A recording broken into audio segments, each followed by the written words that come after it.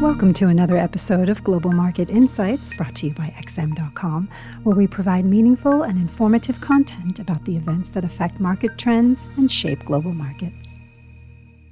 It's Friday, the 5th of June, 2020, and you're listening to the Daily Market Comment podcast by Rafi Boyadjian.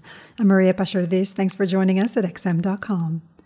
The resurgent euro, which has been rallying on the back of recovery hopes for the Eurozone economy, got another shot in the arm on Thursday after the European Central Bank delivered a bigger-than-expected stimulus. The ECB boosted its Pandemic Emergency Purchase Program, or PEP, by 600 billion euros, exceeding expectations of a 500 billion euro increase. And while the ECB sharply lowered its economic projections, predicting that the euro area economy could shrink by as much as 12% this year in the worst-case scenario, President Lagarde pointed to some signs that the downturn is bottoming out. Her comments underscored the central theme that's been driving risk assets higher over the past month, and that is a recovery, whatever shape or form, will come in the second half of 2020. Investors' growing confidence that the worst is over propelled the euro to three-month highs versus the dollar, coming within sight of the $1.14 level on Friday. There was also relief that the decision appeared to be unanimous, amid some concerns that the ECB hawks would resist additional large stimulus.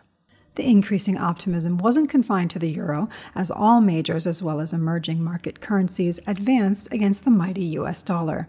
The Australian dollar was testing the psychologically important 0.70 level, even as Sino-US tensions linger in the background. The Trump administration yesterday announced it will place restrictions on 4 state-owned Chinese media outlets operating in the United States in response to China's security grip on Hong Kong. The two countries have also been quarreling over flight bans in recent days, but as long as the Phase 1 trade deal remains untouched, markets seem indifferent to the never-ending diplomatic spats.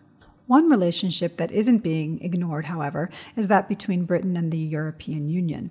Negotiators from the two sides have been unable to resolve differences on key issues, such as fisheries and on establishing a level playing field after a week of talks. With the end of June deadline for extending the UK's transition period fast approaching, an EU summit in 2 weeks' time may be the last hope for a breakthrough. In the meantime, sterling was still able to enjoy some positive momentum from the risk-on mood as it surged past the $1.26 level to reach a near 3-month peak.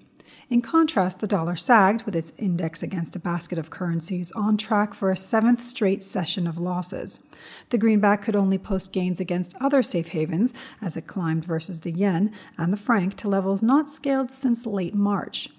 The non-farm payrolls report for May, due out of the U.S. later today, is unlikely to be able to provide much support to the dollar, even if America's jobless rate doesn't jump to almost 20%, as is being anticipated. Gold was unable to take advantage of the dollar weakness as it hovered around $1,700 an ounce. A rebound in government bond yields may be hurting the precious metal's safe haven appeal, as the improving growth outlook has pushed up the yield on 10-year U.S. Treasury notes to the highest in 2.5 months. Other commodities like copper and oil fared better, however, as the demand picture turned brighter. After a brief wobble this week on doubts about whether OPEC and its allies will be able to reach a deal on extending their output cuts, WTI is once again eyeing $38 a barrel, and Brent crude has just hit a fresh 3-month high. The OPEC Plus group of countries were due to hold a meeting on Thursday, but it has now been postponed to June 6th, barring any last-minute cancellations. Saudi Arabia and Russia have now reportedly reached a compromise, but a new row has erupted between members that are not fully complying with the production cuts. Still, an extension of at least 1 month is looking increasingly certain, and that should support oil's rally for a while longer if confirmed. Thanks for listening. This was today's Daily Market Comment here at XM.com.